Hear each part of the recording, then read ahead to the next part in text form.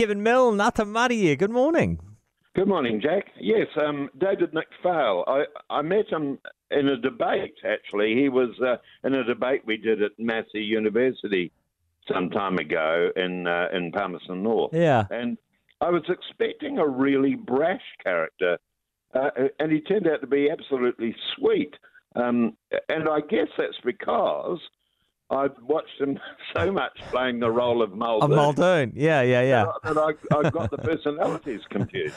That's, if anything, that's an enormous compliment to an actor, isn't it? That you, that you actually mistake them. Because he was quite a diminutive guy in real life as well, wasn't he? Oh, He's pretty. Yeah, he wasn't super tall or anything.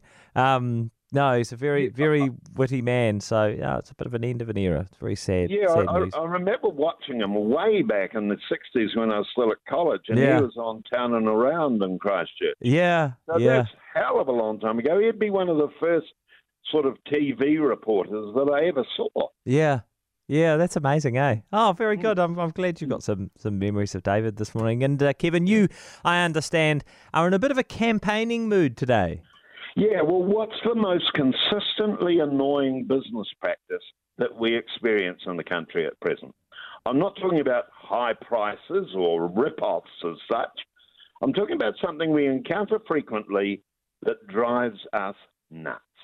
What is the one racket that if I were back on Fair Go, I'd most like to climb into? Let me give you a huge clue.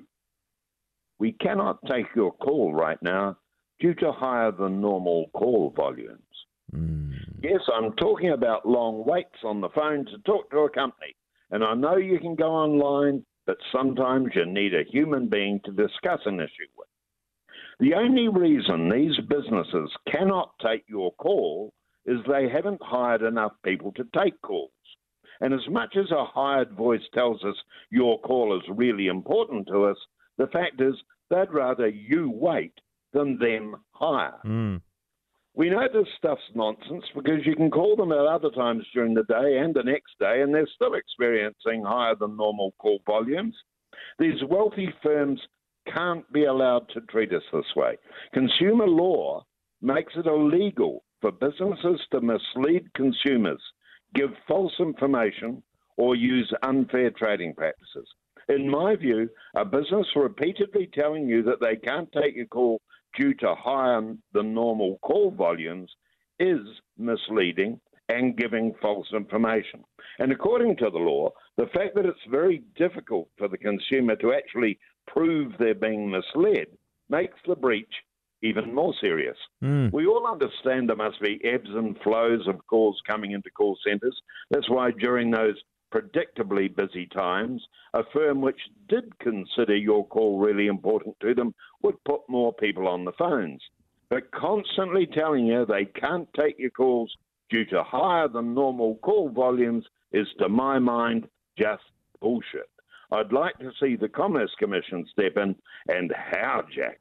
I'd love to be back in that Fair Go office. Yeah, it's so frustrating, isn't it? I a couple of weeks ago I bought an airline ticket. I'm going to Australia to see my grandma in a couple of weeks, Kevin, and I bought a flight like a domestic flight in Australia with Qantas, and I got an email the next day saying, there was some problem with confirming your payment, and I don't know why there was a problem, but whatever. And it said, please give us a call. So of course I gave them a call.